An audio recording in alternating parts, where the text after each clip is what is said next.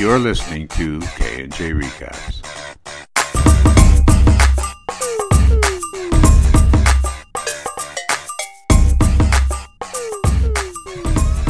Welcome back to K&J Recaps. I am Jess. I'm Kim. Hi, Kim. How are you doing? I'm good. How are you, Jess? I've been better. Oh, no. Yes, discerning listeners of last week's podcast may have noticed that I sounded like I was talking underwater because I had quite a bad cold. And while I think I sound better this week, I have this brutal hanging on cough. So I'm apologizing in advance to everybody. I'm sure what will cure it is 2 hours talking about Westworld. But just there's no better cure for a cough than 2 hours of nonstop talk. Absolutely. You know what's a good way to make yourself popular is going to a jam-packed movie theater with a really terrible cough, which is another thing I did this weekend. You did? Yeah, I no. went to see the opening matinee of Fantastic Beasts and Where to Find Them with a bad cold. So I apologize to everybody sitting around me. Well, luckily on a podcast, unlike the movie, you have a mute button. So I do. Unfortunately, with the mute button, you can sometimes sort of hear it going in and out. But yes. But yeah, totally understandable. I'm sorry to hear you're feeling under the weather. Yes, and I assure you all, hearing me come in and out is a little bit better than hearing me cough in your ears, which would be really awful. So, but there is much to discuss. We are recapping episode 8 of Westworld. Only 2 episodes left. Yes. Which is crazy and scary, I find, at the same time. Yeah, I'm really looking forward to what they have in store for us in the last couple of episodes because obviously we had this huge reveal in the last episode. This one, it didn't have any of big conspiracy theories to the level, I don't think, of Bernard being a host, but there was still a lot of reveal in this episode, so they really seem to be ramping up a little bit with the sort of tying together of some of the loose ends. So I'm obviously really anxious for that. And I did feel like this episode was practically a list of all my theories gone wrong. It was literally everything that I said in the last episode. I was like, oh, well, that's incorrect. And, oh, that didn't work out the way I thought it would.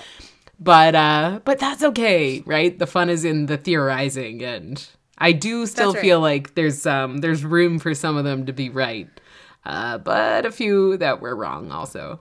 That's okay. That's well, okay. And if this, what a show to be talking about in terms of trying to predict what's going to happen, because if there's anything we've learned over the past 8 episodes, it's that we really don't know, for the most part, what is going to happen. So I think that, totally agree, last episode was about a big reveal. This one, I think, sets the stage. We're into these episodes now where we touch base with everybody, and you can start to feel it kind of closing the loops, even if you're not getting that full payoff just yet. Mm-hmm. The fact that we don't go entire episodes without seeing certain people, the way that we kind of were earlier in the season, shows that I think it's all going to start to come together. And I assume that the penultimate and final episodes both will have, a lot going on in them and kind of bring it all together. So for sure, I think we're set up for that at this point. Yes. So this was almost bizarre to see this very beginning shot where we have Ford telling Bernard to bring himself back online, which is obviously a line that we see over and over again with all of the various hosts by Bernard often. So that was kind of weird to see him in the host position of that dynamic. And it kind of had a big pause, I found. I think the show kind of underlined it too, because Anthony Hopkins was like, "Bring yourself back online, Bernard." Yeah. If you missed episode 7 and just watched episode 8, you were like, "What?" So Bernard remembers what he did to Cullen. So this was shortly after her murder, I would guess. So he's emotional and he's sobbing, and Ford talks about his emotions and how he should be really proud of them and they're a thing of beauty because Bernard himself was the author of many of the emotions. So he was talking about how, like, you know, he wanted the hosts to have heart and he wanted them to have a spectrum of emotions, and like the human lab techs that he had employed to do the job just weren't getting it done. So he created Bernard to help him with that. So Ford quotes Frankenstein, as you tweeted about. I wasn't familiar with this quote, as he's talking about sort of the reasons why Cullen had to die, ultimately kind of summarizing that it was worth it for, you know, the bigger picture. Yes, the greater good. The greater good. His grand designs made her death warranted in his eyes. And ultimately, he says that, you know, the board would have destroyed everything and they would have destroyed Bernard, and he wasn't going to let that happen. So Bernard doesn't want to help him, and he has this, you know, outburst where he throws a chair and Ford, like, shuts him down with the line, like, "That's enough, Bernard," which, again, we've seen several times before. And so this was very revealing when Ford says that Bernard was not the first person to threaten him. Arnold threatened him too, and he couldn't stop him either.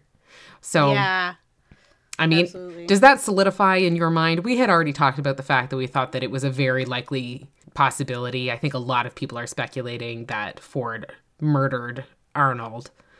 Does that solidify it for you? Yeah, and don't you find it strange? Like, for such an intelligent man, as we've seen, his cover-up of Theresa's death is shoddy. And I don't know if that is intentional to just be like a big fuck you to Hale and the board and like almost entice them to try and incriminate themselves by coming after him. But he does such a poor job and basically uses what seems to be almost the exact same method as Arnold's death. You know what I mean? Like, it's... Do we know the method of Arnold's death? Sorry, I guess it's like that it happened in the park and it looks like a suicide or an accident, like that kind of concept. Right. And I guess there aren't that many outs for you. I mean, obviously she is not coming back as Robo Theresa, as we speculated in the last episode. So that's not happening.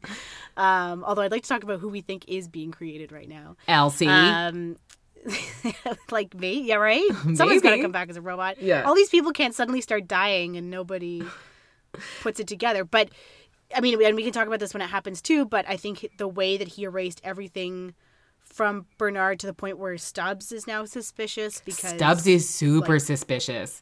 And of course he is, because, like, how could you... Of course Ford is not the only one to have figured out that they had a relationship. Yeah. And like Stubbs says, it's my job to know that that's happening, in the sense that he would know the comings and goings of security and people in people's rooms.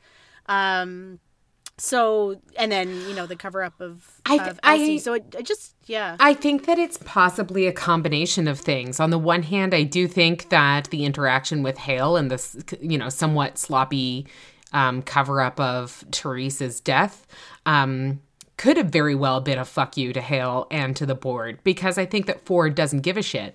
And I think that it was almost like when he raises the fact that Theresa, and Theresa alone, he gave all culpability to her about the hoax that was the Clementine demonstration. I think that ultimately Ford was saying, like, I know what you did.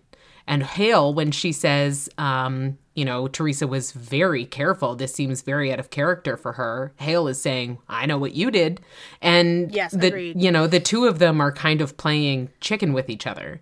Yeah, he's calling her bluff and seeing whether she really is able to say something. Right. And not. But I do think that Stubbs' suspicion when he has that interaction with Bernard after Bernard's memory is erased to the point that he says he barely even knew her. Like, yeah.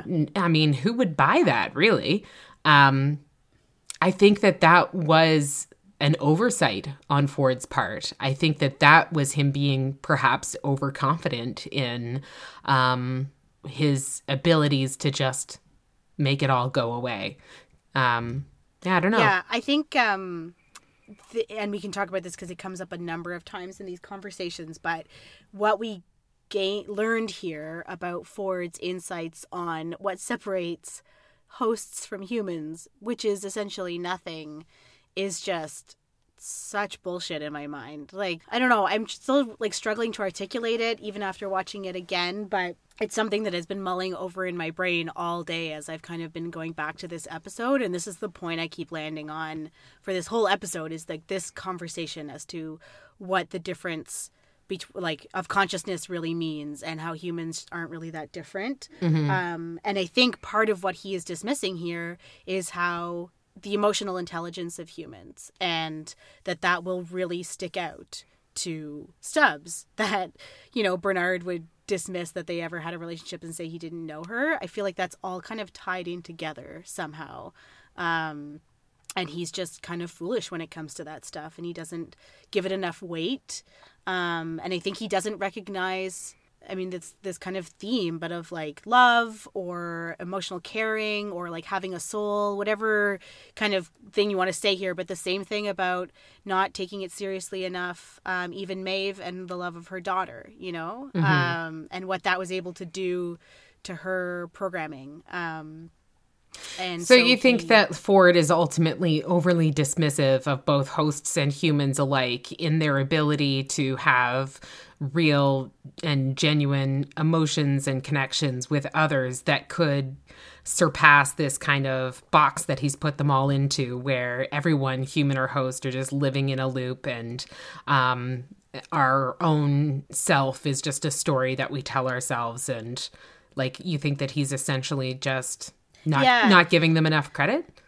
Exactly, or not enough weight. And I think if even Teddy, who now can remember the Man in Black because his flashback is centered around the Man in Black hurting Dolores, there's something that keeps sticking with me there. And maybe that's not it. But yeah, I do find there's an issue with how he thinks he's so smart and such a great programmer, and look at everything that he's created, but I find him so short-sighted when it comes to this. And I think it's going to be the downfall of what he's created, because it's what's able to overpower. For sure. I mean, like, ultimately, I think that you can look to Maeve's storyline in particular as being like this, you know, real example of what you're talking about there exactly. I mean, I think that Ford has no question in his mind that a memory wipe and a change of storyline is all that Maeve needs in order to forget the murder of her daughter and the, you know, terror that she had in this past storyline. And we see, obviously, that that's not true. And I have a lot more to talk about with Maeve and to ask you about when we get to the later scene where, you know, even before she is Maeve, the Madam of Mariposa, she's in the lab mourning her daughter and is even then able to wake herself up and then stab herself in the neck. So I'm like, why did Ford even put her back in? Why isn't she decommissioned at this point or whatever? But I think that it all speaks to Ford's incredible overconfidence and his God complex, that he does not recognize that there are things he simply does not have control over. And he is losing control of all of his, you know, creations and employees alike. Yes, very quickly. Yeah. And you know, not nearly to the same extent, but I just think there's something funny about Arnold caused him problems and tried to stop him 30-some years ago. And he makes it look like there was something that happened in the park. And then, you know, Teresa tries to stop him 35 years later, and there's an accident that happens to her in the park. It just seems like almost comically like the same MO, you know, behind it. Right. I do agree that the way that he tried to stop me indicates that he was involved in the demise of Arnold that we don't fully know about. Yes. And then obviously he's thought through how he can do this to Teresa too. Yeah, I completely agree.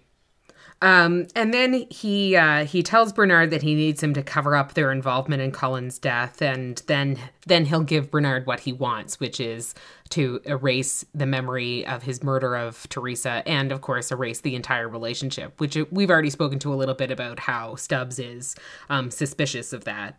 So he does it. He erases all of the video of he and Cullen walking together when he like takes her in the elevator, which ultimately is taking her to her death. He incinerates letters and stuff from her, so wipes it all clean. Sad. Yep.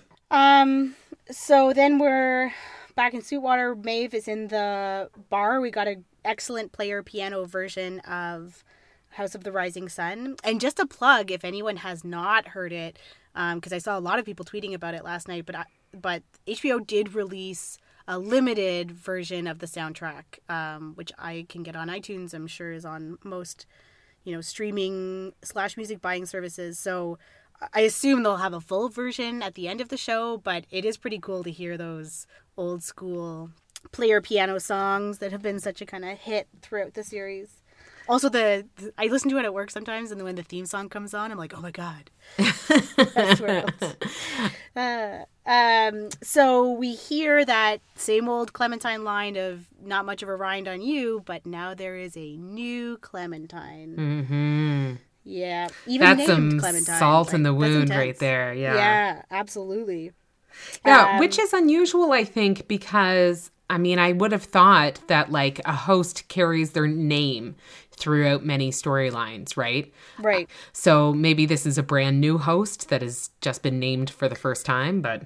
And, like, has gotten a lot of Clementine's content or something. I don't know. Yeah. So the reason why I say that specifically is because in a later scene when we get this flashback of the hosts who are learning to dance, and this is the same flashback that we saw when Ford was telling Bernard about the first hosts ever. Yes. Where they're learning to dance. Yeah, exactly. So one of the lab techs says, very well done, Maeve. And yes. I took a screenshot and I zoomed in close, and it does look like it's Thandie Newton, but I can't tell. It's a little bit blurry.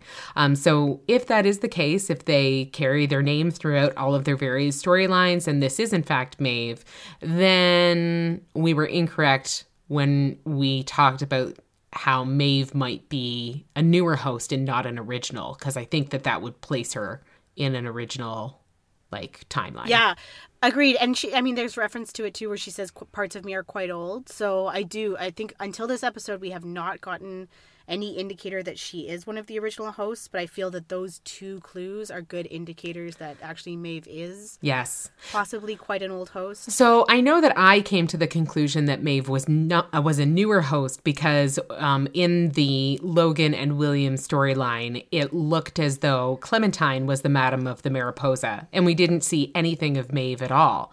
But of course, now that I'm thinking about it, we know that Maeve has been the Madam only for about a year. Prior to that, she was in different storylines. So we could very well have a simultaneous storyline where Maeve is out in the country with her daughter living that storyline while Clementine is the Madam of the Mariposa and William and Logan are going about their trip. You know what I mean? So that's why we haven't seen Maeve in the past storyline, even if she was in fact an older host.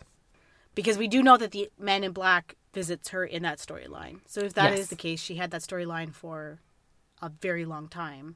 But then we know that some people, they have the same costumes for 30 years if the multiple timelines is right? So, I don't know. It's like everything changes in Westworld and yet nothing changes. So, yeah. So she's in the bar.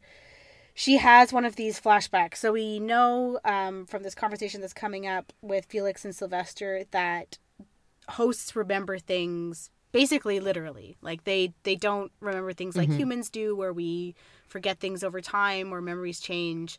They literally experience their memories, which I think that is both really evident and understandable when you think about it, but I think it also helps understand what these flashbacks have really meant. Like, we see if she has a flashback that's really physical, she has like a physical reaction to where she was injured, right? Like when she's stabbed in the stomach, she actually grabs her abdomen. And I think that makes it a little bit more clear as to why that's the case. Yes. And so she's having that flashback with her daughter in the country. And then she's back with good old Felix and Sylvester, our favorites. And they're explaining these memories to her, and she asks about the host who was her daughter and what happened to her. And they're going to kind of look it up, and then she sides she doesn't want to know, and that it's just a story to keep her there anyway, and she's going to be focused on getting out. So I found like this is really kind of heartbreaking because, you know, she's trying to buy into this idea that they're just robots and it's all fake, but there's no denying she clearly felt real love for her daughter, right? Yes. Like, yeah. And then we find out why the host can't just leave. So we did talk about this last week too, and there is a literal they cannot walk out the door explanation that they will explode. Yeah. It makes sense. I mean, they talked about this last week too, that's a lot of information to walk out the door, and it literally can walk. Yep. She would need a full rebuild. It's in her core code. But of course, Maeve is incredibly intelligent now. I'm kind of surprised by this, especially after seeing Maeve's reaction to the death of her daughter in this episode, which, of course, at the time, Maeve was not fully awake, but those emotions were, you know, really real to her because she's still experiencing the loss now, right? But then also with Clementine in the last episode where she's fully awake and she's fully self-aware and she really experienced this loss, right? So I'm a little bit surprised that Maeve seems to be somewhat overly self-preservationist and not at all concerned with trying to free her fellow hosts at this point. And maybe that's just something that we haven't kind of seen develop yet. But when she says that she really doesn't care about where her daughter host is now, or, you know, she and Clementine were just programming to keep her there, I guess I would have expected that she would incorporate them and her other hosts in her plan to like free them all. But it seems like she is mostly concerned with just she herself not living as a puppet any longer. Yeah, it's a good point. And then, of course, in a later scene, she's super happy to be the narrator and, you know, have hosts kill each other. And, like, she no longer is trying to, like, stop violence amongst hosts. Right. I really thought that spoke to a level of her enjoyment of this power that she has. And I guess it's her storyline, though I'm enjoying it enormously, like it's kind of taking a bit of a slightly darker turn maybe than I had expected that it would. Like I definitely expected her to sort of rage against the machine and like free herself, and I thought free her fellow hosts, you know, and stuff from the park, or even to like awaken them and free them from this control that they are under. But instead it seems like she is just kind of focused on like enjoying wielding this power. I do think that the army that she is going to like raise is potentially going to result in a lot of like host shields for her so that she can get out. You know what I mean? Anyway, so it's a really cool storyline to watch, but slightly different than a direction that I thought it was going. Yeah, no, that's a really good point. The scene ends with her agreeing that she's going to need an army and she's going to need administrative privileges in order to do that, which she will get. Yes. So William and Dolores are riding through Ghost Nation territory still. And so Dolores sort of recognizes the place. She says they're close to the destination. And when William asks, like, what is that place? She says home. So they come across a bunch of dead men by the riverbank that have been attacked by the Ghost Nation, I presume. One of them is still alive. And they're all Confederados who were supposed to be part of the ambush on the train. And this like dying man on the ground says that a new recruit to the Confederados told them that they had been double-crossed. And that, of course, is Logan. We have not seen the last of that douchebag. Yeah. So I feel like this was a turning point for William in this scene where we are really starting to see the man in black come out. Agreed, yeah. So Dolores wants to give this dying man water, and William is very hesitant. Dolores wants to sort of like help him, and even though he's too far gone to survive, she doesn't want to leave him. And William says like he was going to kill us, but Dolores is like, well, what kind of people would we be if we just left him alone to die? So she goes to the river to get water. While she is down there, she has like a flash or a vision of her own body like floating in the river. Yeah. And a voice says, "Come find me." So I felt this voice sounded different to me. You? Yeah, I remember thinking the other voice sounded really like Bernard. Yes. To the point where I kind of thought it was at first. And I couldn't figure out if this one was different or if I was just misremembering. But yeah, you thought so too? Yes, I listened to this so loud in my earphones over and over again, and I feel certain that Evan Rachel Wood's voice is underlying a male voice. Okay. Like, and every time that we have heard Arnold's voice, I'm calling it Arnold, but I think that's pretty fair. Like Arnold's voice in Dolores's head, it's always been strictly male. And you're right, like it really kind of sounded like Bernard, but distorted purposefully. But in this one, there was definitely a female undertone, and I think it was two voices layered on top of each other, and one of the voices I think was Evan Rachel Wood's. Interesting. So what do you think it means? I think that it speaks to like her developing consciousness, right. Or like that these thoughts are potentially her own. Right. And that maybe they presented themselves as Arnold in the beginning. And I don't really know how that would work. Like, I know that there's programming and, Arnold had done the original programming so that the commands would sound like a voice in their head, but eventually he hoped that their own voice would take over. So I can't remember exactly the logistics of how they said that would happen, but to me, I think like this is that evolving. Interesting. But the reason why she is floating in the river, I have no idea. That's right. So she turns around, she calls William's name, she's all alone, and then turns around again, and William is there with the Confederado dying, just where she left them. So when she comes back up with water, the Confederado dies almost instantly when she comes back. And based on the look that William had given him after she walked away, I think that William really sped his death along. I agree, yeah. So why are you seeing those kind of characteristics come out where he's like impatient and, not caring and no compassion in this scene? That's a good question. I think almost maybe that it's twofold. I think that the first might be that the longer he's in this world and the more he gets used to this level of violence that we did not see from him in the beginning, right. Which started, of course, with shooting an unarmed man when they were doing the Nitro heist, right? Yes. I think that was kind of the start of it all. And I think that once he started and he did it once, he perhaps realized that it wasn't as hard as he thought it was, that he didn't feel as bad as he thought he would. And maybe he's telling himself all along, like, they're not really human anyway. It doesn't really matter. There are no consequences for these actions. And then at the same time, I think that he holds Dolores separate and apart from the way that he views those other hosts, perhaps. And like, he is seeing Dolores as a human, as a person that he cares about. And so he is simultaneously disregarding the, air quotes, life of this Confederado in order to spare Dolores the potential of being killed herself if the Ghost Nation find them.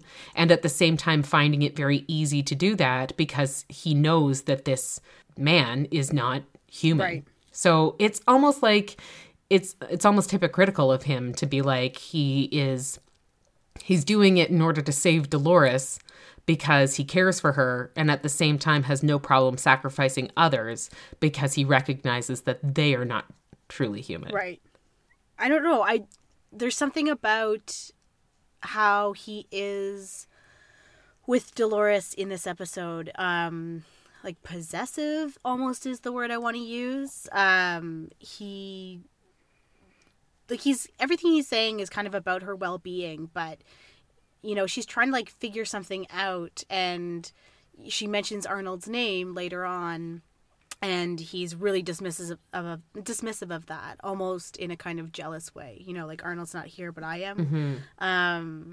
And yeah, it's like anybody who's taking her attention is perceived as a threat almost, rather than worthy of his attention too.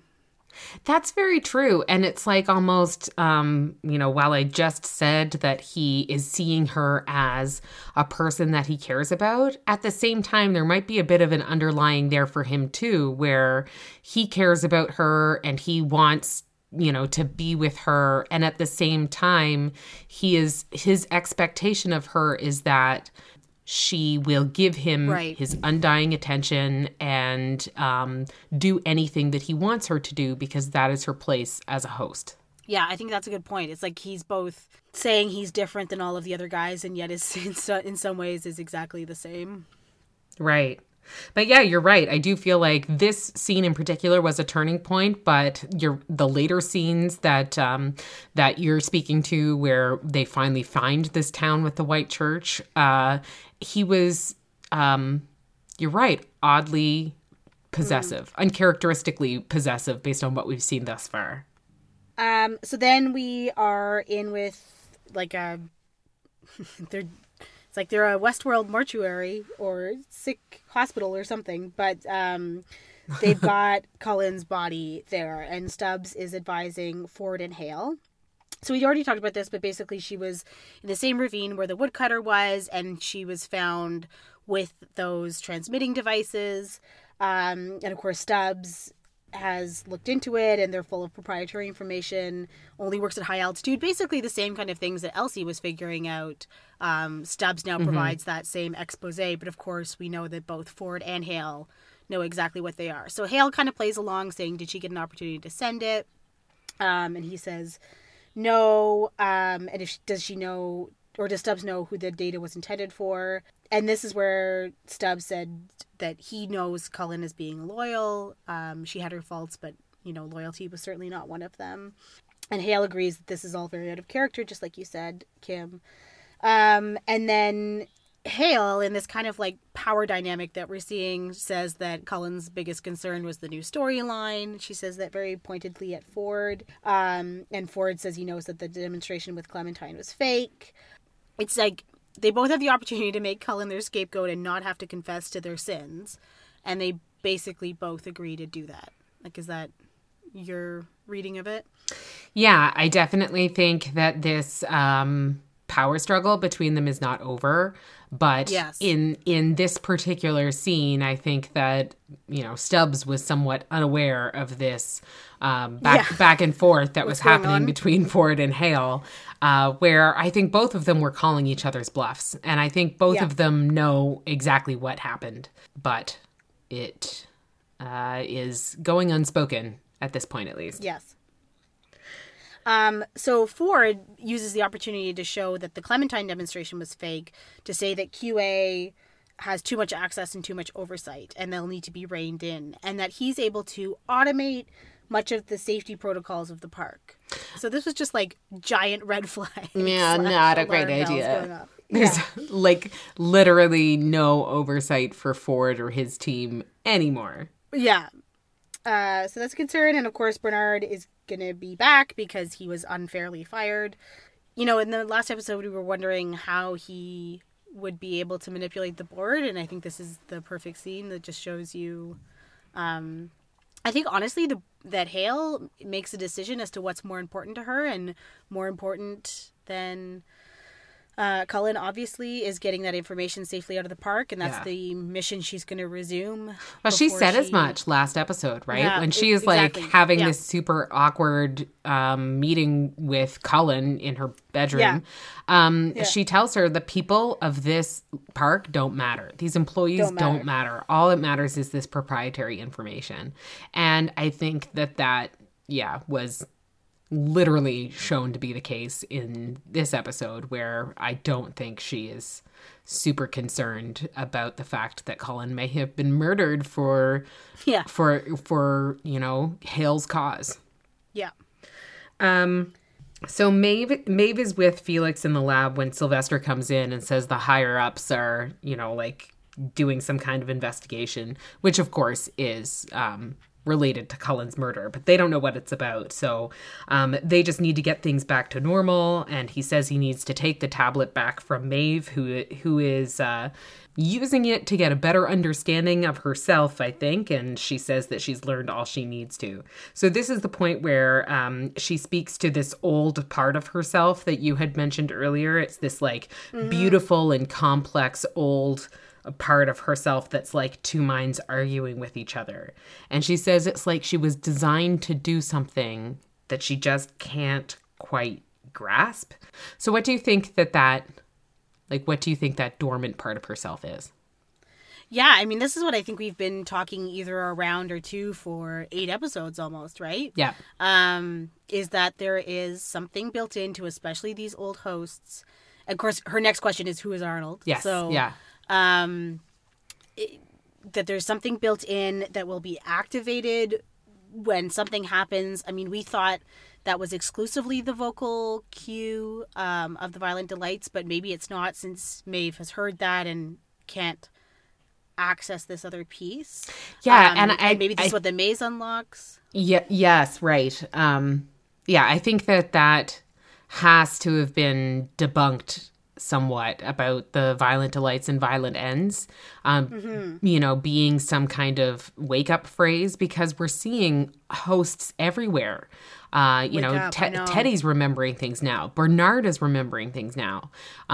Like everybody is having this awakening. We saw Maeve have some kind of awakening when she was still in her old storyline, like in the lab with Bernard and Ford when she stabs herself in the neck, right? Or when she refuses to like follow commands. I just think that there's something bigger going on in that than just the line. Than just that one phrase, yeah. Yeah. She asks who Arnold is. Felix and Sylvester have no idea. She wants them to take her to Behavior to get access to the updates. It's too complex to do with just the tablet. So she wants them to take her upstairs to Behavior, where she has access to more sophisticated programming abilities. She needs updates to her core code to be able to plan her escape, right? Or to execute her escape, I guess. Is that what they're doing?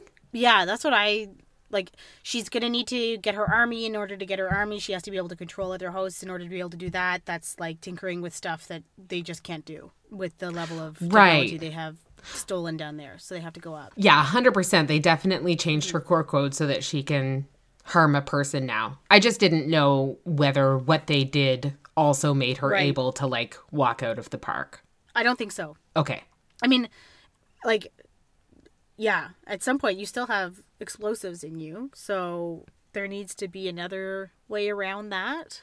But she knows where it is. Yes, exactly. She says she'll walk them through the changes, and as soon as it's done, she'll become someone else's problem.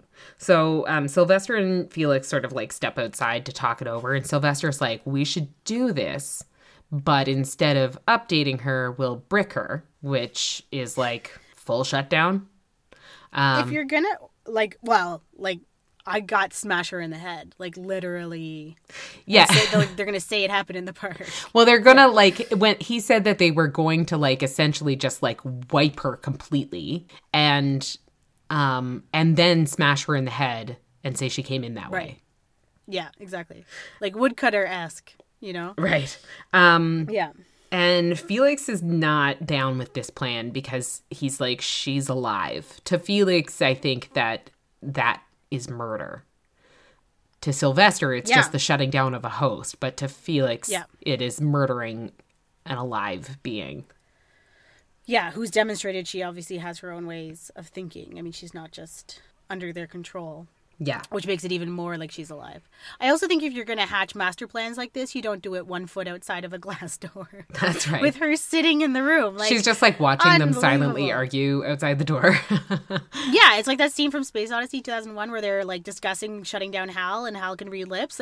You're trying to fight against a supercomputer and this is your master plan as to how you're going to devise the way to like get rid of her. Foolish. I feel like we shouldn't be terribly surprised that these guys are coming up with a foolish plan, though. Fair. I also find it really hilarious that, like, in the very first episode, when Felix is there and Maeve wakes up and they have this, like, almost understanding of each other. And I was like, Jess, I'm really kind of shipping Felix and Maeve. And I think Felix was too. yeah, totally. He is like obsessed with her. And now I'm like, this dynamic is not going where I thought it would. Maeve's like, you fool. Yeah. I will just walk all over you. Yeah. Exactly. Well, poor Felix. So then we're with Teddy and the Man in Black, who are still on the hunt for Wyatt. So the Man in Black is just kind of like openly, not taunting, but he's, commenting to Teddy about how it'll be amazing if he can find Wyatt because he can't remember anything and he doesn't remember anything that Ford doesn't want him to, and the game is rigged for him to be the loser.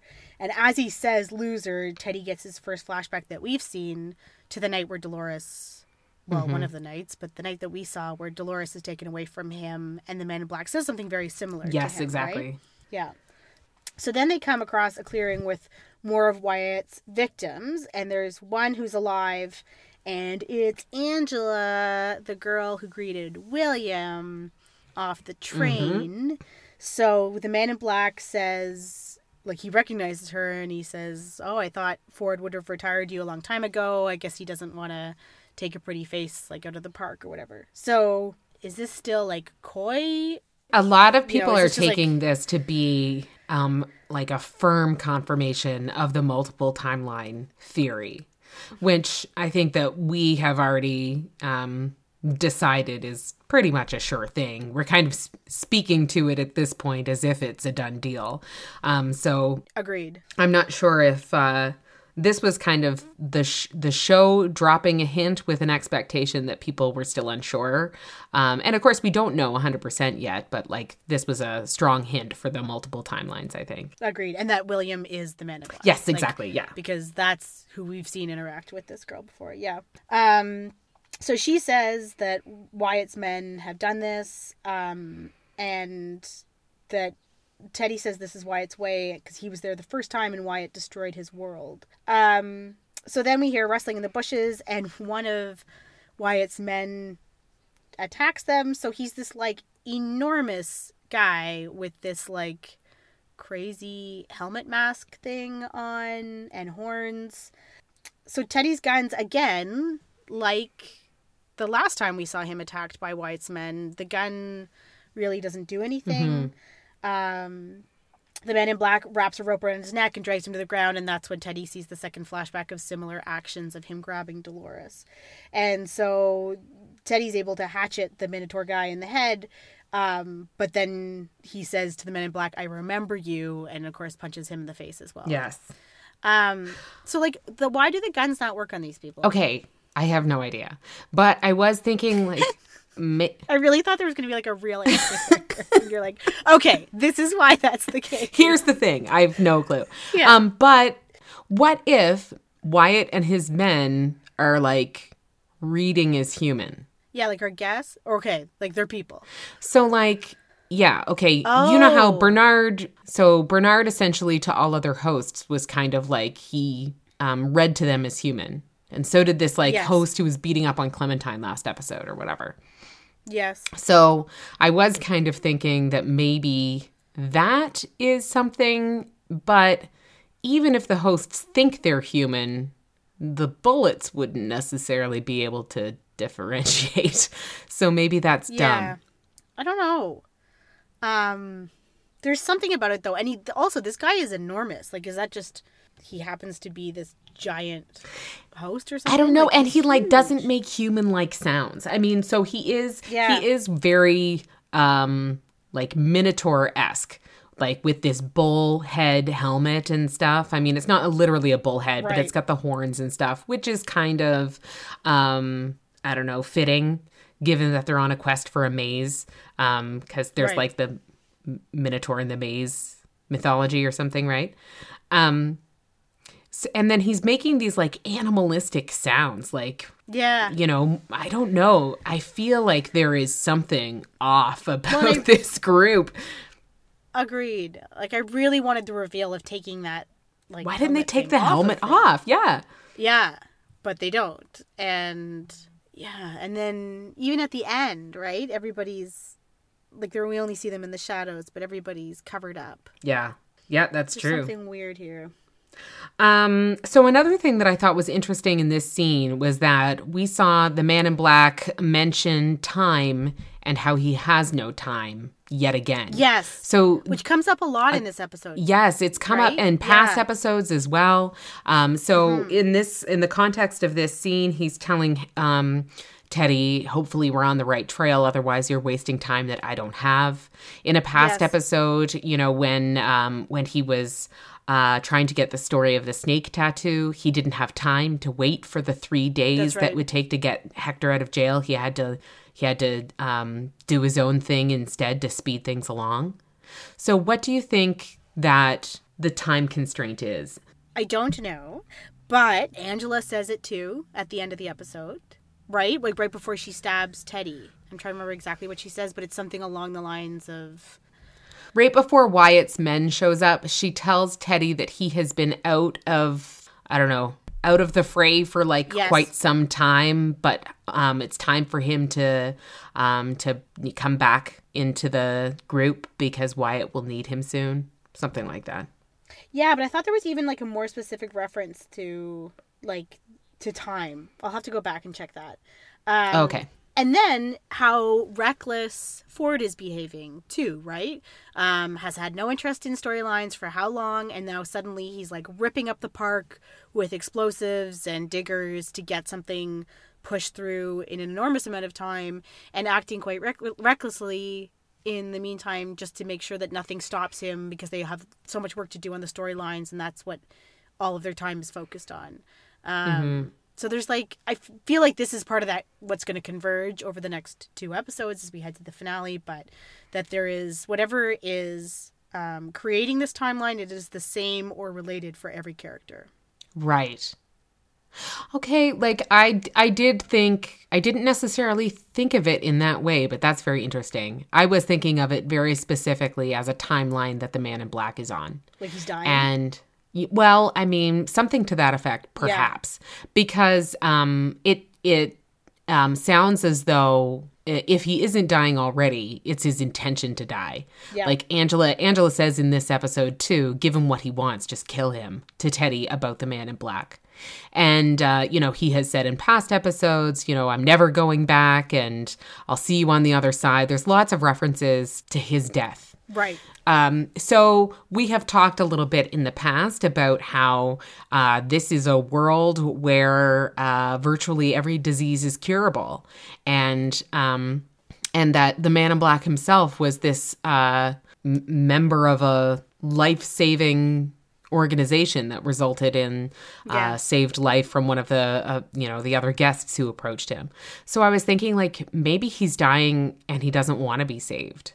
Maybe he is dying but he's refusing treatment or something. He just wants to do this one last thing and then be done with it all. He definitely seems ready to go, and the story that we're going to get to too about his family just kind of underlines that more. So, but maybe that is the timeline that's all related. I mean, we don't fully know the relationship between Ford and the Men in Black, but is there something there? It can't just be coincidence though, right? I mean, that everything you're right. Has happening at the same time. I don't think that it's coincidence. I agree. But I was almost thinking it's the Man in Black's timeline and Ford is responding to it. You know what I mean? Ford is taking interest because of where the Man in Black is in his quest or something. But I don't know. So that one, I think we need a little bit more detail before we can really flesh out any solid theories. We've got 2 episodes left to get that detail. So that's right.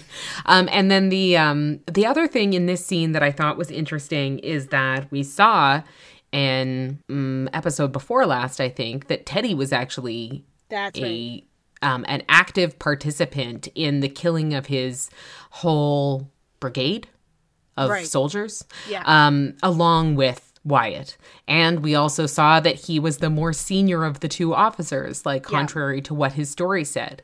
So despite the fact that we know this to be true, Teddy is still saying like Wyatt destroyed his world. So I am curious about that as well, about how that could possibly be, unless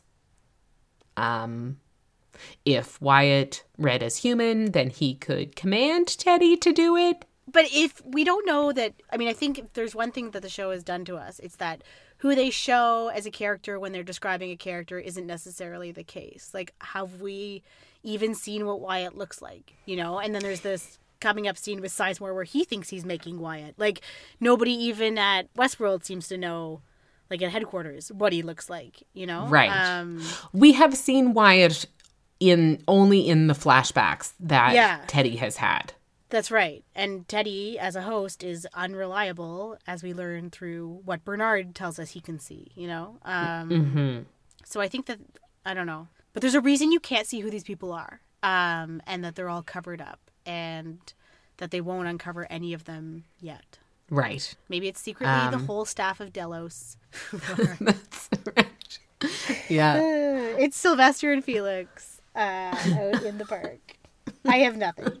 If you have ideas, we are at kjrecaps.com/feedback. Please send your ideas Wyatt-wise to us. Yes, we need them. Yeah. So we're back with Felix and Sylvester. They bring Maeve upstairs on a gurney and she directs them where she wants them to go. So she like updates the tablet in behavior and like with the changes that she wants to make. And then Felix has to shut her down to make the changes. So as he's about to shut her down, she wishes Sylvester luck, which of course is like her acknowledgement that she knows exactly what Sylvester is planning to do. Oh, it's so good, the look she gives him right there. Yeah. I know. Yeah. So if we just wanted to like jump ahead really quickly to finish off that scene, like Sylvester, he thinks that Maeve has been bricked. So he is fully confident that Felix like went ahead with their plan, and he's telling Felix that despite that the fact that they had this like weird connection, there was no other outcome that was ever going to happen with Maeve. And then she wakes up and tells Sylvester that Felix couldn't just snuff out a life like that. And then she says Felix has changed her core code, as we've already discussed, and she demonstrates by slitting Sylvester's throat. Oof. Yikes. Felix was like, you said you wouldn't hurt anyone. And she was like, Felix, you should know better than to trust me, pretty much. Absolutely. Yeah. And then Felix cauterizes the wound, but not like, not even because it's like, he's learned his lesson, like, let's heal him. It's like he might come in handy, so we'll just keep him around for now. I thought there was really something remarkable about her watching, you know, Sylvester in pain as a real human, and then about these two like butchers on the ground surrounded by, you know, Sylvester's blood, and the pain of what cauterizing a wound really is. You know, these are people who just spend their whole day doing this to these hosts with no second thought. And it's really intense. And then her getting to sit there and watch it as they go through it as people, right? You know, was meaningful. Yes. Yeah, definitely a turning of the tables there. Yes. So Sizemore is working on his new villain, who is a cannibal, and he's like trying to work through the lines with him to get them just right. When Hale comes in, so this is obviously the first time they've seen each other since Sizemore peed all over the map, very classily. Yeah. So they're talking about Cullen, and he works up the kind of guts to say that he heard that she was a traitor, but Hale is very open. So she's like recruiting Sizemore here for her needs since she no longer has Cullen. So she talks about how Cullen was working for the company. And Sizemore tries to brag that he knows the inside scoop by saying that he's working on the new villain for Ford's new story, and Hale quickly cuts him down to size. Yes. That is and also, I mean, especially after just seeing that like Minotaur type guy. Yeah. And how terrifying it was. Like seeing Sizemore's just generic cannibal villain guy. It just was not cutting it. Which is like the exact same guy that he created for his brand new storyline, and the same guy that was in the... I mean, they've already talked about how they had cannibal storylines already. I mean, why are they all cannibals? Enough of the cannibal storylines. They're just ew. Yeah. So then Hale references the fact that the new storyline is almost done, and that he's dug up an old town on the fringes of the park, and then created a horde of masked men to terrorize the guests, and there's a villain named Wyatt. So this is the first time... Okay, I'm an idiot, and didn't realize that the town was buried. Me either. I thought that it was like this like burned out steeple that was Like just sitting on the ground. On the ground. Yeah. I know. Yeah. Me too. And I was like... I did not get that at all. Oh, so this really helps with the timelines now, right? So Right. we keep seeing this town, and I thought it was so funny later on, Kim, when they actually showed like a close-up of the burned out steeple and the like steeple. And then a quick flash to the white church. Yeah, and that's like the screenshot that you sent. Like it's exactly that. I got one thing right. It's like exactly how they do it. But yes, the fact that this town is now completely buried in sand and then completely unburied, like, helps us kind of situate ourselves, correct? Mm-hmm. Yes. Yeah, So- although the town is buried when Dolores and William get there too, right? So I think it's unburied in, of course, the scene where she's back in, like, her actual flashback, which I think you get a better cue that it's a flashback. Yes. Right? She's And wearing then- different clothes. That's right. And then today. No, but Or so at least not today, until we're very talking recently. we're talking 3 different timelines, right? So Yeah. we're talking possibly timeline more. when and possibly more, right? Yeah. So timeline that is like, let's say 35 years ago, that is before William, and it is during the days of Arnold or maybe shortly thereafter. The town is not buried. That is the time that Dolores probably witnessed or partook in the shooting of all the townspeople, etc. Agreed. But then when she is there with William 5 years later or 30 years ago, the town is buried at that point, right? Yes. And then it continues to be buried to present day. Yes. Because we did see Dolores approaching the town and we saw the town itself, and then we saw it in flashback. But when it came back to Dolores with William, she sees the buried church behind them. And of course, that kind of has her spinning out of control with not knowing when they are and where they are, etc. But we do get a scene of just her by herself seeing it unburied in pants, right? Like, as in not in her blue dress. Yes. Okay. So like blue dress, town is bustling 35 years ago. And then William, 5 years later, in pants, it's buried. And then she sees it unburied, present timeline, in pants. Right. Exactly. Because Ford has unearthed Unburied it. Exactly. I think I'm with you. We shall see. Yes, we shall. So basically, Hale is recruiting Sizemore, and we're going to see more of that storyline to come. So Maeve is back in the saloon. So she checks her watch and tells Clementine that they're due for some out-of-town guests, which, of course, is Hector and his gang. So I found that really interesting, too, that Maeve is now so intimately familiar with the loop that she has it down to a time. So this is the first time that we see Maeve's new powers to control other hosts. So when the bartender comments that Maeve's tab is not in good standing, she says in like almost this kind of like weird third person way that she's like, Maeve's tab is in perfect standing. She literally narrates. I know. It's so funny. Yeah. And she's very poetic in her narration. Right. And that's like, that is not how we have seen voice commands work thus far. Yeah. So yeah, very interesting. She is essentially writing her own story the whole time. So the bartender responds to her command. She sees a little girl outside, and she has flashes of herself and her daughter again being stabbed by the man in black. And then back to present, she gives a command to Clementine to take the other girls upstairs, and then to the bartender to go in the back. So she's like clearing out the Mariposa in anticipation of Hector's heist, right? So she is showing some concern for their well-being there. And then, but true, yeah, to get them out of the way. Yeah, that's a good point. Right. But then she aids Hector and his gang by like making the marshals shoot each other and, you know, making the sheriff just kind of ignore them. And then the sheriff gets shot in the back. So, yeah. So essentially Hector gets away with the safe, perhaps for the first time ever. Like, I know he's going to be like, normally, what do I do with this now? Right. Like, I wonder if there's even anything in there that he wants. Well, the Man in Black has said no, but who knows? Yeah. So Ford and Bernard are back together again, and Ford is thanking Bernard for taking care of the murder evidence because now they can go back to focusing on the narrative.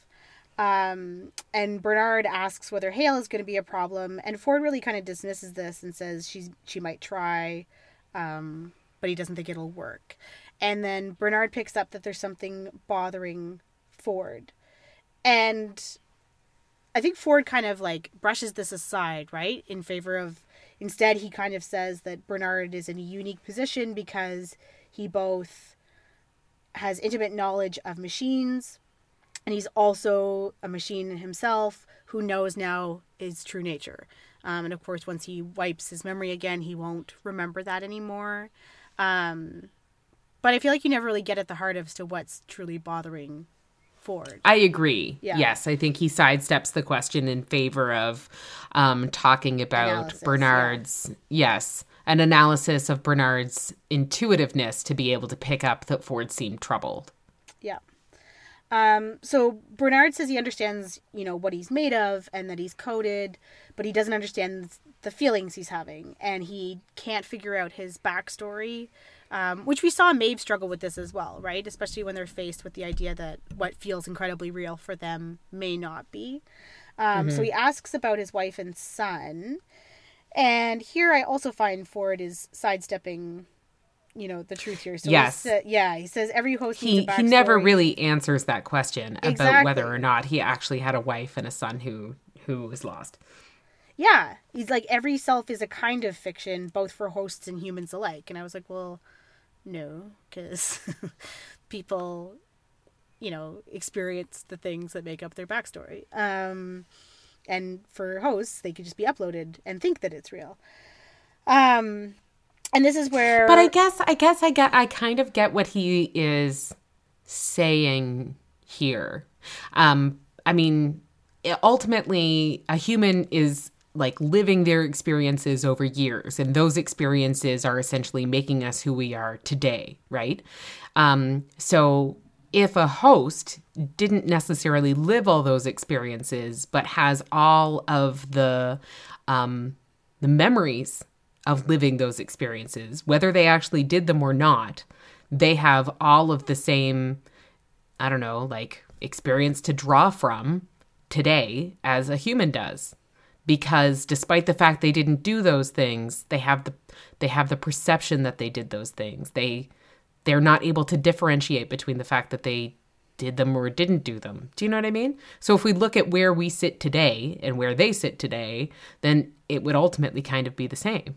Yes, although I feel like Ford basically makes the argument that there is therefore no difference between hosts and humans, because imagined suffering or real suffering is the same. And that this is the question of what about this is what drove Arnold crazy. And for him, it's really obvious that consciousness, it just doesn't exist. And everybody kind of exists similarly. And to me, I think it gets to that point I was like trying to make earlier too, which is that the backstory is incredibly crucial. And maybe it isn't that whether it happened or not, but it's the fact that Ford just dismisses the power of the emotions that are, you know, linked to that and what they can create.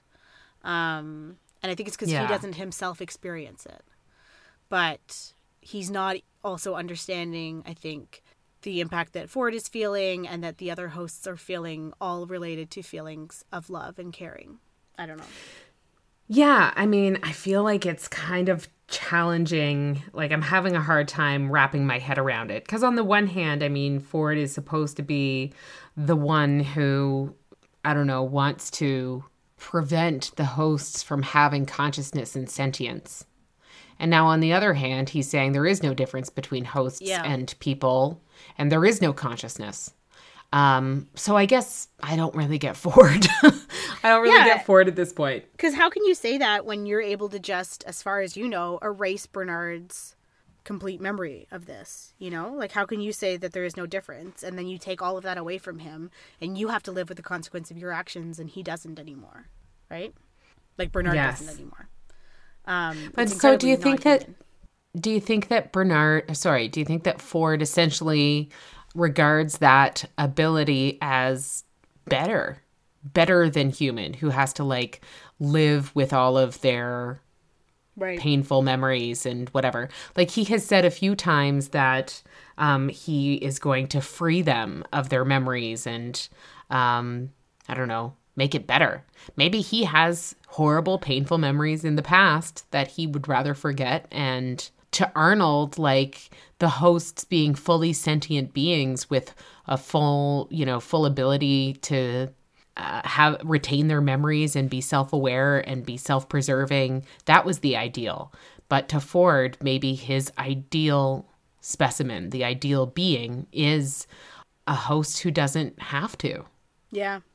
I don't know. I feel like that goes against who he's saying he is in this case. But then I find it extremely interesting that he then lies to Bernard about whether he's ever had Bernard kill anyone else. Right. What's the point in lying if you're just going to erase it anyway? And if you believe that there's no chance that any memories he holds on to will just be like distant dreams and it doesn't matter, and that there's nothing guilt-wise you're going to hang on to, then why lie right there? Although maybe it's for himself too. But of course he does lie, because then we see the flash very quickly of Bernard choking Elsie. And that's Bernard's memory, right? Yes. Yeah. Okay. So does Elsie dead? I don't know. I feel like we are going to see Elsie again, whether it is in human form or host form. I don't know, but I don't think that that's the last that we will have seen of her. And I think that it would be very suspicious for both Elsie and Cullen to just up and disappear. So I still think that there's a host coming. It's just maybe not, who we thought it would be. Host Barb. Barb! For those of you who did not listen to our Stranger Things recap, there was a lot of denial of Barb's fate.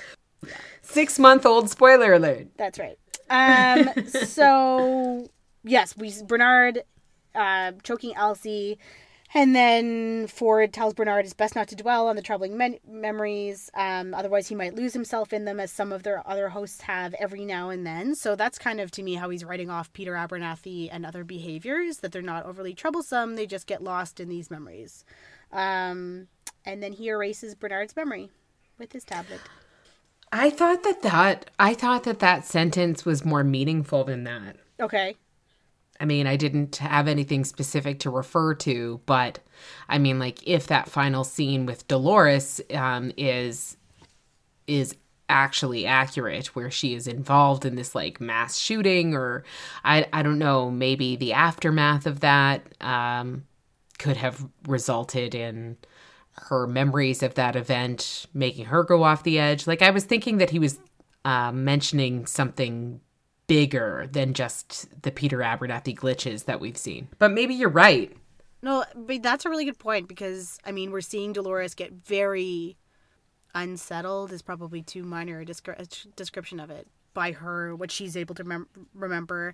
And even Maeve, too, right? They're not overcoming them very easily. But I also think Ford, they're misnomers to call them memories, because that's such a human construct.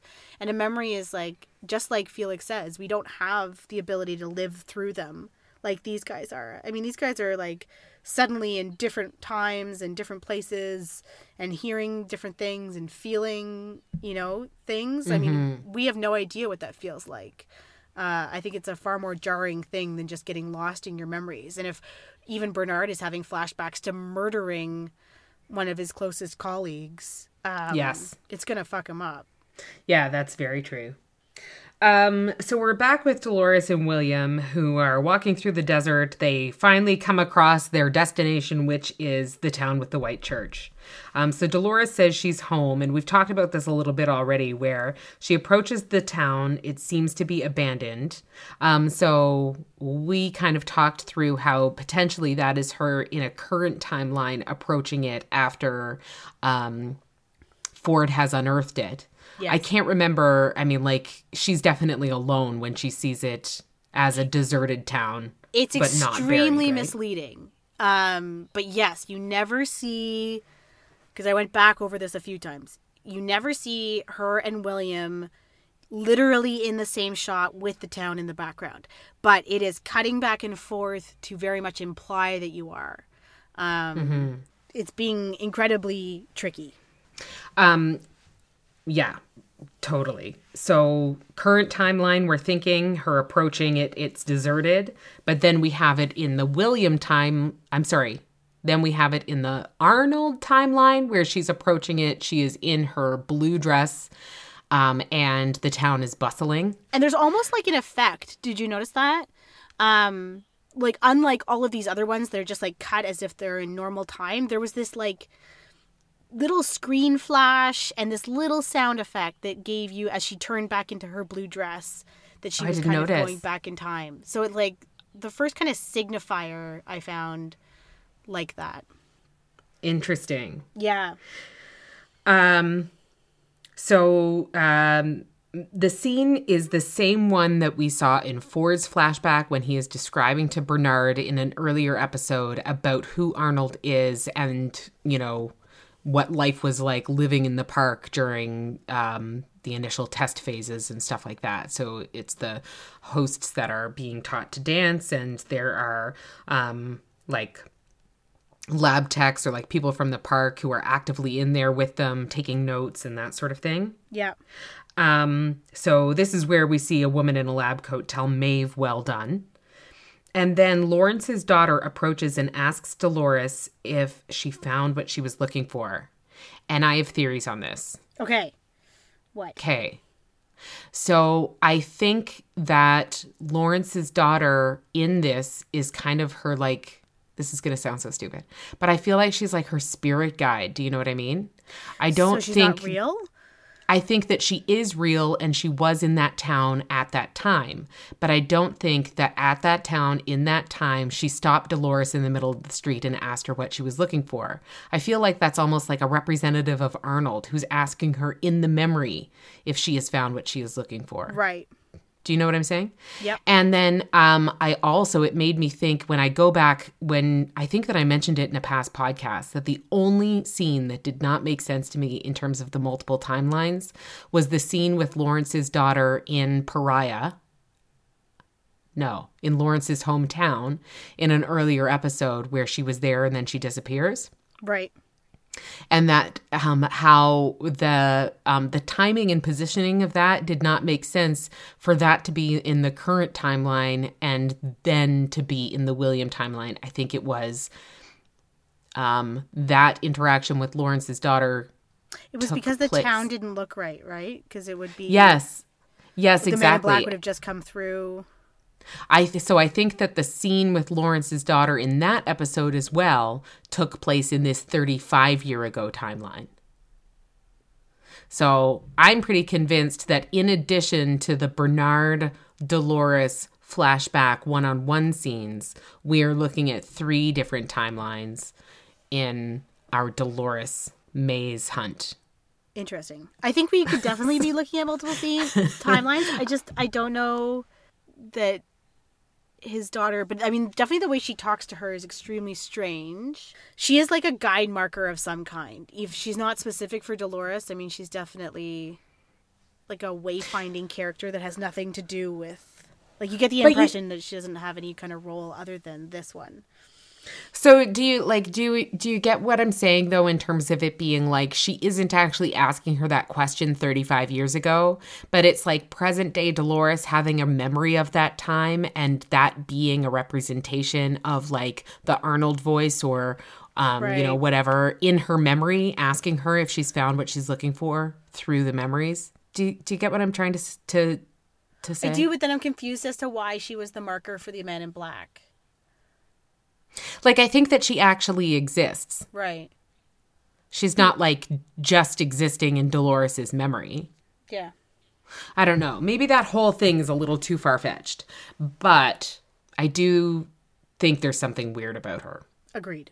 So you're thinking that she is just like there 35 years ago. She's there and she asks Dolores if she found what she was looking for, in real time, and then ran away when there was gunshots. Yeah, it's a good point.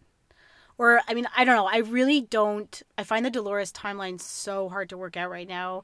I think we're intended, obviously, to be incredibly confused by it, just like she is. And it's like coming to a head. I mean, William blames the fact that they're on the outskirts of the park, but I think it's more like that everything's starting to come together. And it's kind of the most confusing right before it all becomes a little bit clearer.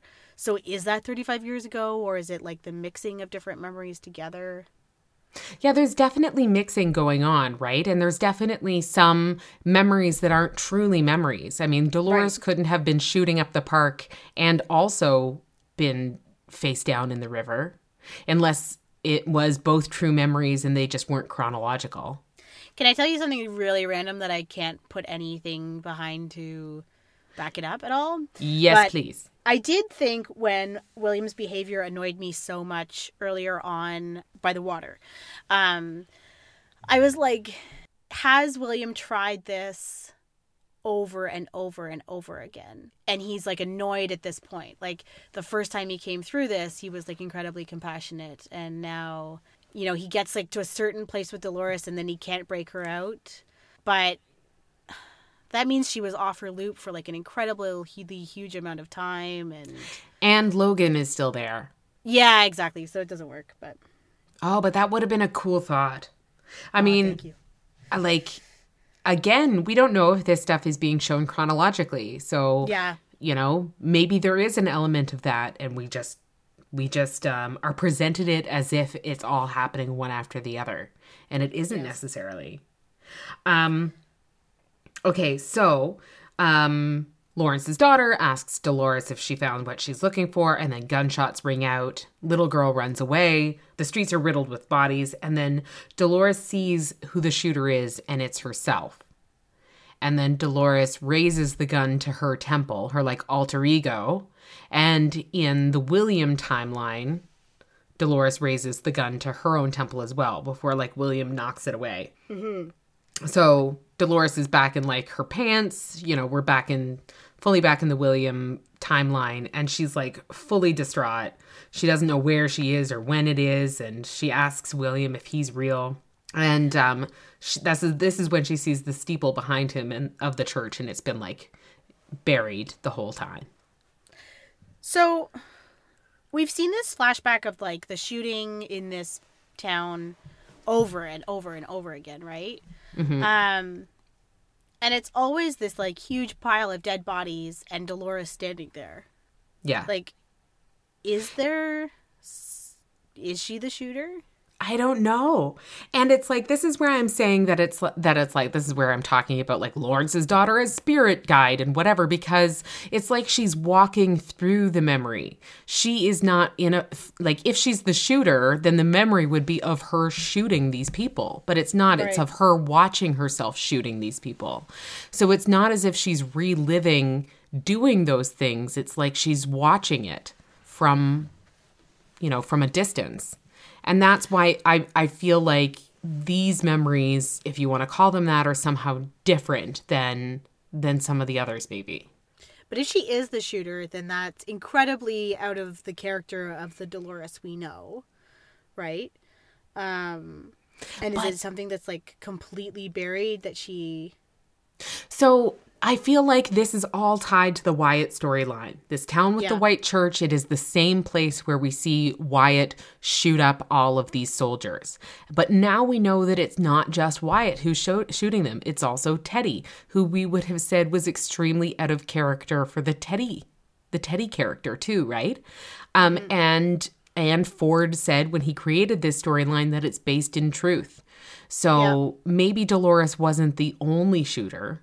I do feel like you can't make out a shooter in another one of these flashbacks, but I feel strongly that like through the smoke and stuff, like I could definitely see a silhouette of someone, not necessarily a man, but someone with a cowboy hat on, which Dolores did not have on in this scene. No, that's right.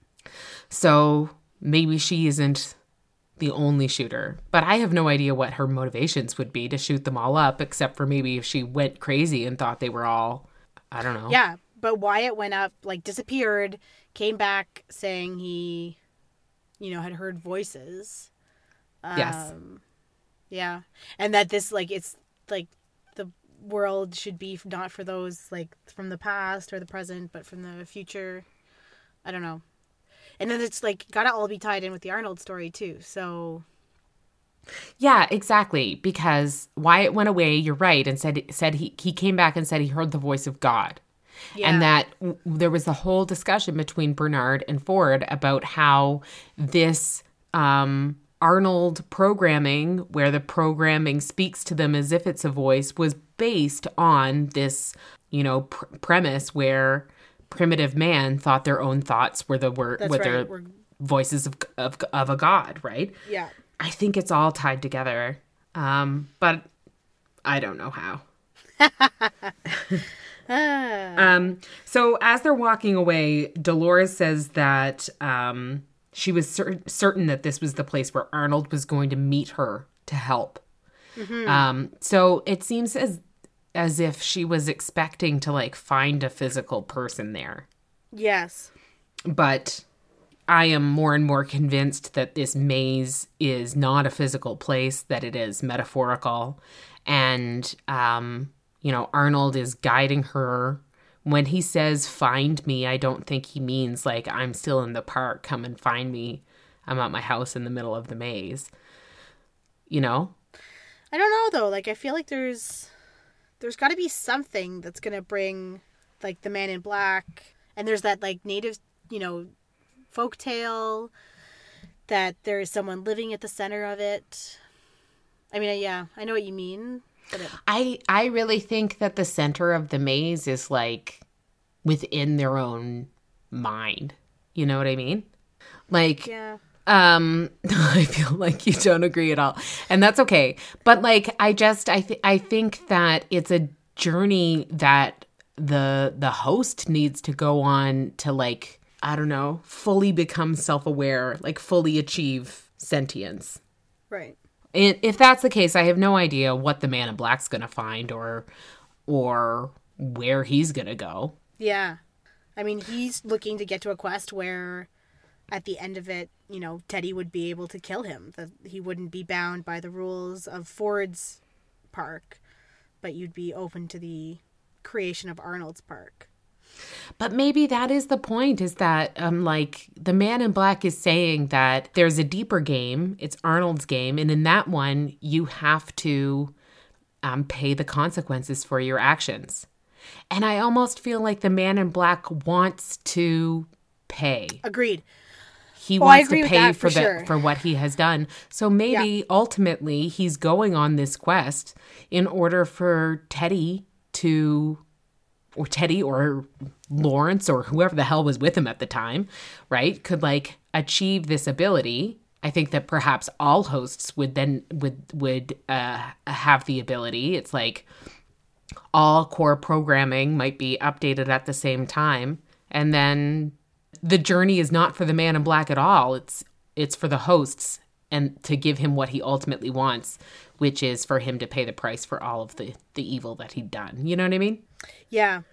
Yeah, that I agree with for sure. I guess it just, whether it means that I mean, I guess I question how the show physically works if it's like a metaphorical thing that just happens inside their minds. Like, I do feel like there is, I don't know, there seems to be more of a quest behind it than that, but... Right. I definitely feel like there's a quest involved, but I think that it's like, in order to best the game, you do have to go through these trials, including besting Wyatt and whatever, but that ultimately it's not taking you further to a physical place where the maze will end up.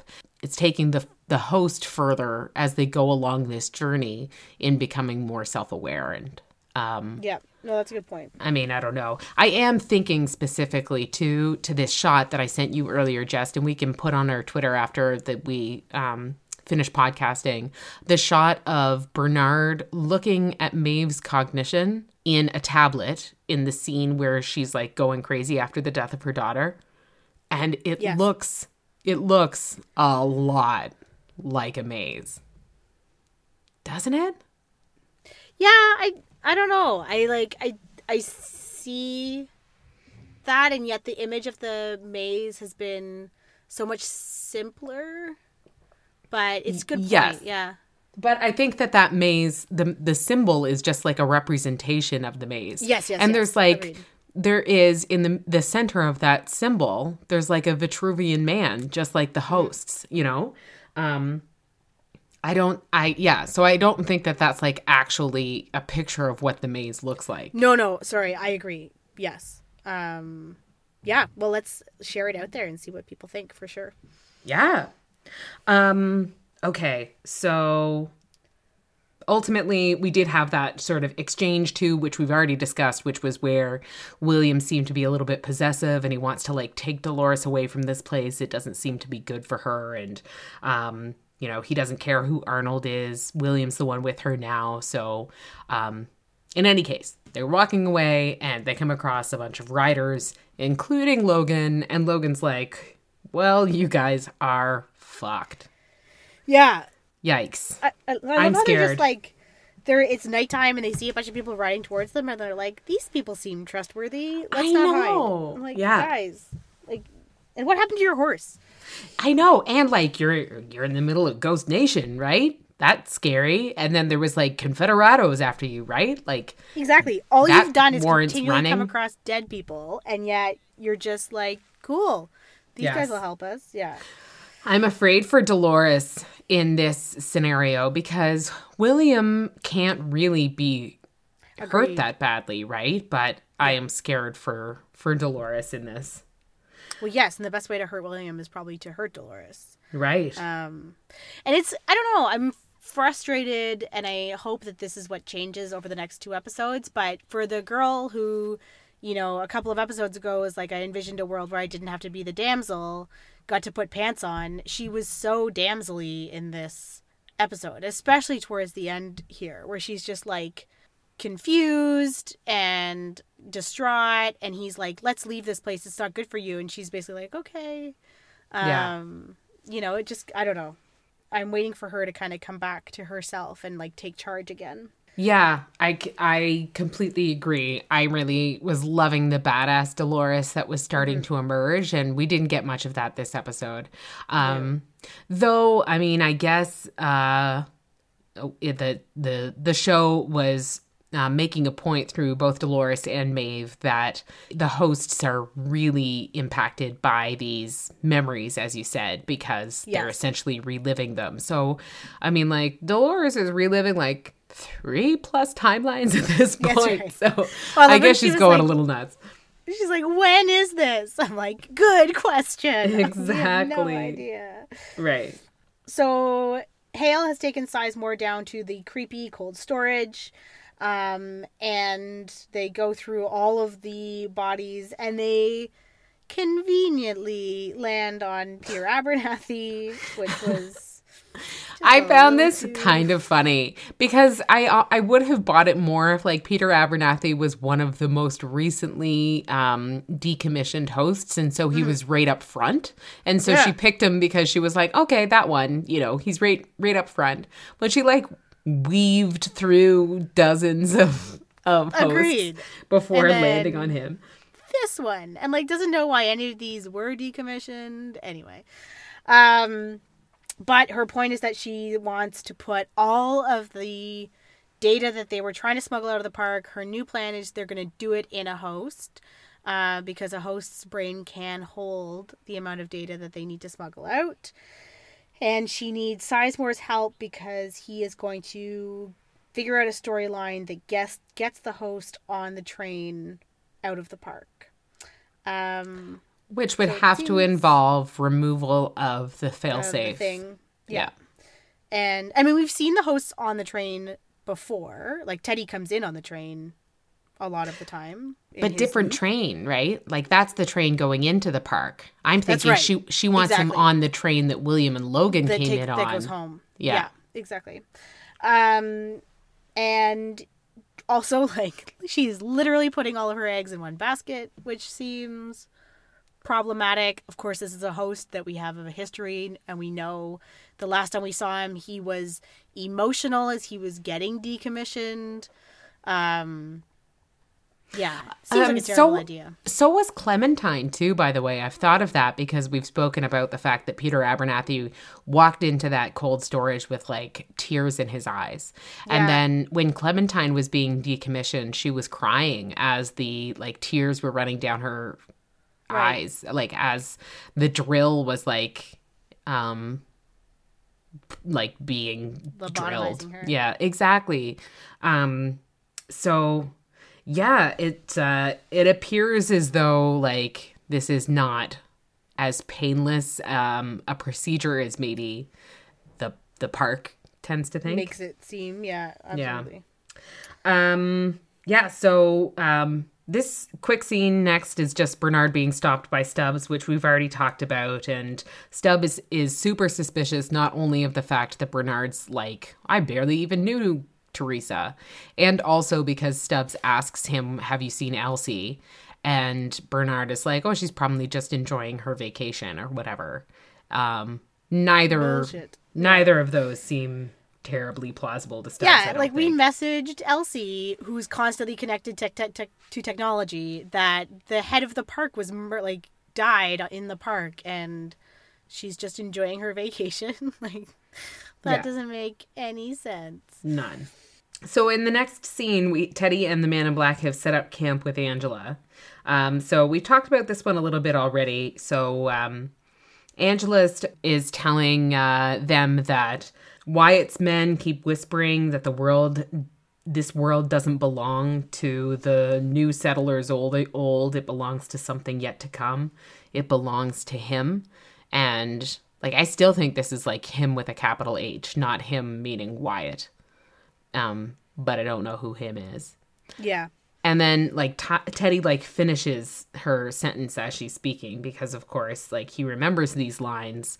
It's the same thing that like Wyatt was spouting way back in his backstory where he came out of the woods after being missing for weeks. So the Man in Black remarks that the two of them seem to be on the same new narrative. And, Teddy talks a little bit about like how he has a clear motivation and his motivation is to save Dolores. And he talks about Wyatt's motivation, which is to essentially like, I can't remember what he said, like rule the land or like burn it down or something. But he is unclear about the Man in Black's true motivation. And for all the time they spent together, he still doesn't really know who he is. So Teddy has decided that he's going to make him talk. And he throws a pretty like brutal punch. And it's pretty clear to me in this episode, more so than in like others, I think, that like the guests really can get hurt. They just can't get shot. I mean, I was even thinking... They can't die, maybe. Yeah. Right. I mean, like yes, exactly. They can get shot. It's just not lethal. But even when like Dolores was asking William to like give water to that dying soldier, for a minute there, I was thinking William was like, well, I'm going to need this water because I'm a human. And like, like what would happen if he got stuck out on the desert for days on end and had no water? I don't know. I know. I thought that too. And like, what if these guys got like drunk and jumped off of one of the many canyons? Like, don't tell me that's never happened in 30 years of the park either, right? Like, yeah. I don't know. So he tells the Man in Black that he remembers him hurting Dolores. And the Man in Black like cuts deep when he's like, you're an idiot if you think that she's dropping that can for you every day. Because all that happens, Teddy, is you just hand her over to men like me and all you are is a glorified pimp. And that results in another punch. And, the Teddy like threatens to kill the Man in Black. And this is where he says like, you can't, the rules of this world make it so that's impossible, but I know how to change the rules. And so Teddy's like, you talk like you own the world. And the Man in Black is like, not just this one. You want to know who I am? I'm a god. I'm a titan of industry. I'm a philanthropist. I'm a family man. So this was where we got like some backstory to the Man in Black that we hadn't gotten before. We've spoken to it already. The wife who committed suicide, and that ultimately it was his true nature, despite the fact that he didn't share who he was with the park, with his wife and daughter. Ultimately, they saw it anyway. And he said that his daughter told him that his wife committed suicide because everyday living with him was terrifying. And I thought that this was interesting. I wanted to see what you thought about it, where he said that the reason why living with him was terrifying is because any day he could blow up or collapse. Right. Like a dark star. Like blow up or collapse? Like I thought that was strange phrasing. Yeah. Yeah. I mean, so one of the things from this, just as like a total storyline point, is that I had been assuming that the Men in Black had been regularly coming to the park.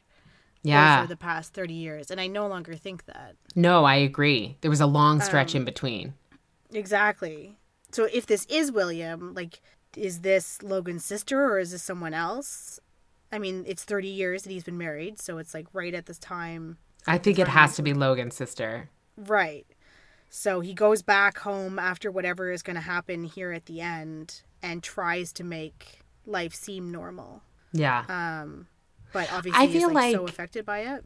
Like maybe Logan doesn't make it back. Like maybe maybe William kills Logan. But wouldn't that have they said there's been no major incidents and then they said there has been, remember how we talked about this in the very first podcast, that they said they haven't had a critical failure in over 30 years. Mm-hmm. Well, if William and Logan are 30 something years ago, Logan could die and it would still hold true that they haven't had a critical failure in over 30 years. True. And I mean, do they consider it a critical failure if two humans kill each other? I mean, what's the breakdown of the park there? You know what I mean? Well, I guess I maybe if you just consider critical failure human death in the park. Right. But if it's for a non-park reason, then maybe it's not even... Yeah, I don't know. It's hard to believe, again, the two humans have never killed each other, given everything that happens in this park. Yeah, I don't know. If Logan doesn't make it out, and potentially William, kills him, then he goes back to his life, marries Logan's sister, takes over Logan's, spot at the company, becomes this titan, but, will never again be the man he was before, because he has this dark part of himself that he has discovered and opened up, and then he keeps going back to the park to I don't know, live that part out. Yes, except for I don't feel like he kept coming back to the park anymore. Well, he did in the early days, right? But then not in a long time after that. Yeah, that's how I took it. Yeah. I don't know.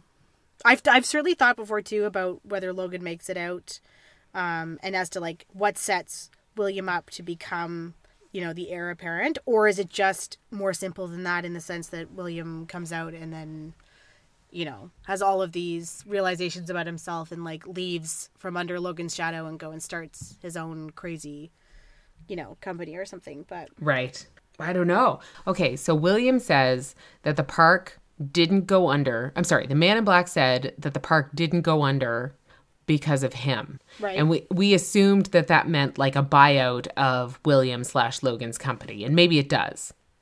But maybe it's also a cover of some kind. What if Dolores goes bananas, for instance, And William like covers it up in order to ensure the park was able to go on despite some kind of critical failure. Yeah, I don't know. I think like there's something about that. I do think it's that their company buys it. Yes. But ultimately, you know, William goes home and is never the same after this experience, which makes him both immensely successful as well as trying to atone for something through all of this philanthropic work, and is now, I think, consumed by grief and guilt as to how he's led his life. I don't think that he's atoning, though. I don't, because he's saying that, like, his wife, she described all of his good deeds, and I would assume that would include his philanthropic work, to be a wall that he's building to hide who he truly is, even from himself. I mean, like, so we saw these guests approach him to thank him for saving their sister's life, and he's like, don't fucking talk to me. I'm on vacation, right? I think that... Yeah, no, sorry, I agree. I don't mean that it's, like, atoning in the sense that it's, like, I mean, he's trying to atone, I guess. You know, like, you have done all these horrible things in your life, so you start, like, one of the biggest philanthropic organizations. I think that those two things are related, and you're trying to outweigh the bad you do by doing more good. But it doesn't work that way. You know what I mean? Yeah, I do.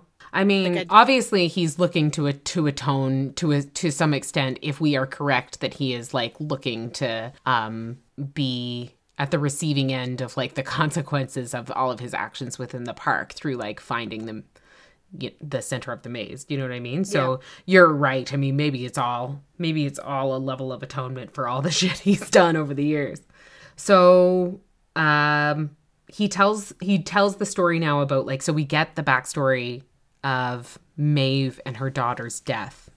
Ultimately, the man in black, like, he was told by his wife he was, like, evil inside, and he wanted to see if she was right. So he just decided to do a horrible thing, which was to kill Maeve and her daughter and see how it made him feel. Mm-hmm. And he didn't feel anything. But he did see, for the first time ever, after all his years of coming to the park, he saw a host be truly alive, which was Maeve grieving over her daughter. And we've heard him say, too, that, like, after coming to the park for years, you start to see the glitches. But when the hosts are suffering, it's when they are most alive. And I think that must have started here. He saw them. He saw this from Maeve for the first time and saw her be truly alive.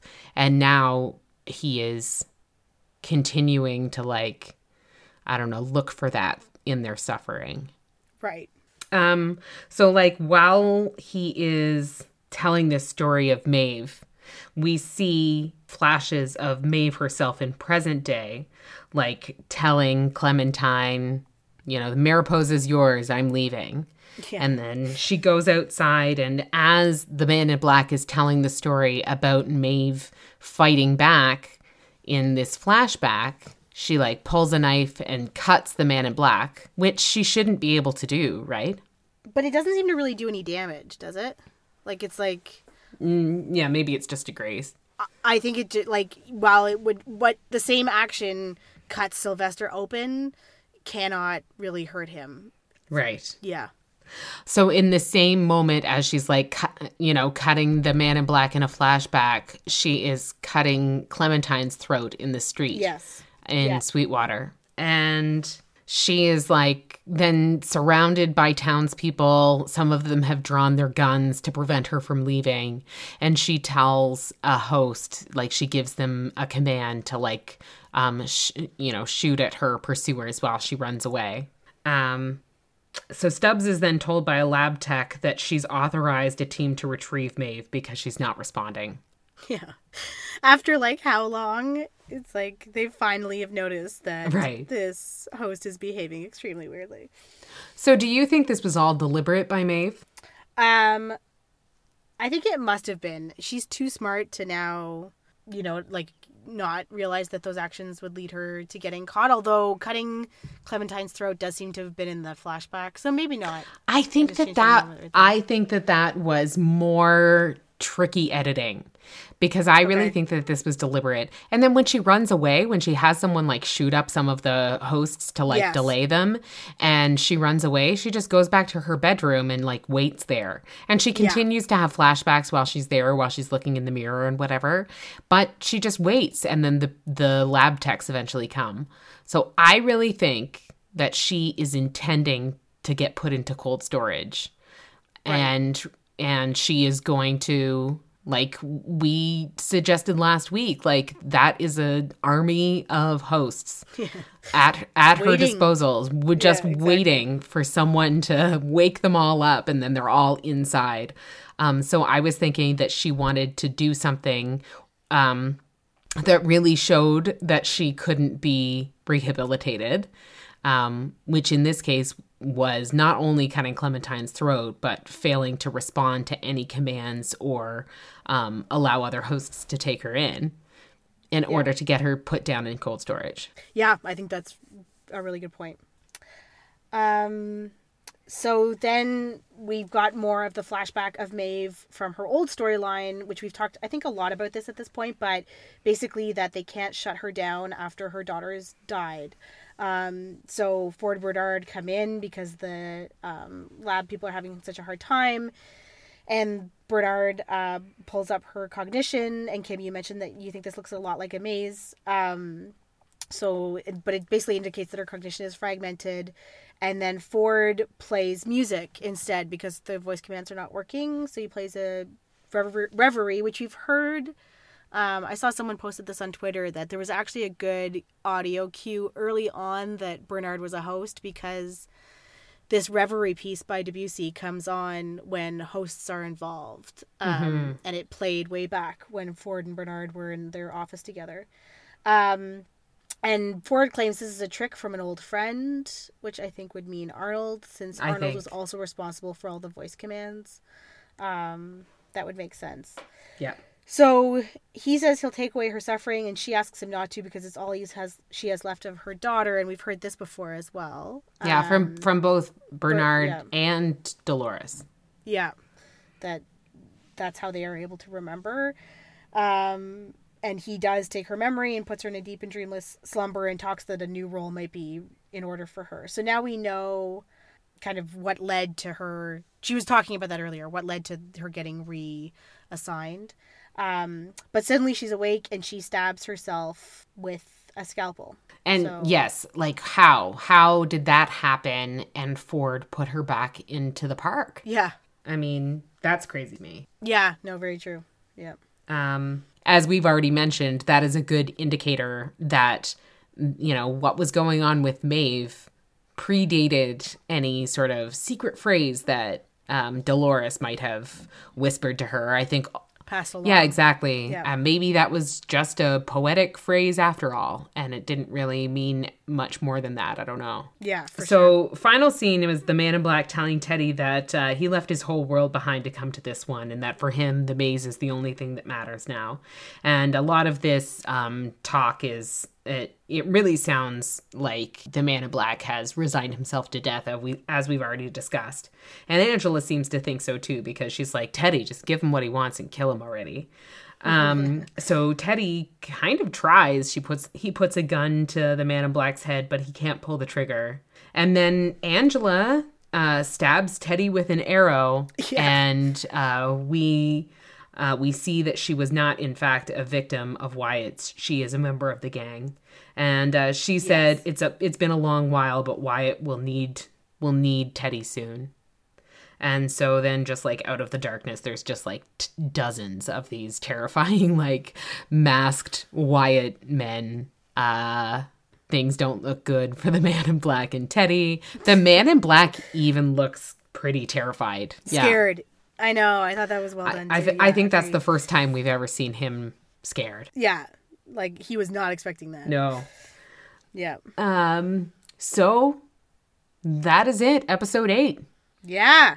Like a lot of good things to ponder. No big giant reveals, as we said, but like some good backstory reveals and, you know, some thinkers in this one. Definitely. If you guys have anything to add to our extensive questions, without many answers. Please do leave us a note on kgrecaps.com/feedback, or feel free to drop us a tweet at kgrecaps, or visit us on Facebook. Facebook.com/KGRecaps, and we would love to hear your thoughts and include them in our podcast next week after episode 9. Yes. Yeah. Well, thanks so much for listening, guys. We will be back 1 week from today, and I can't wait to talk about episode 9. Absolutely. Me too. Thanks, Kim. Thanks, Jess. Bye. Bye.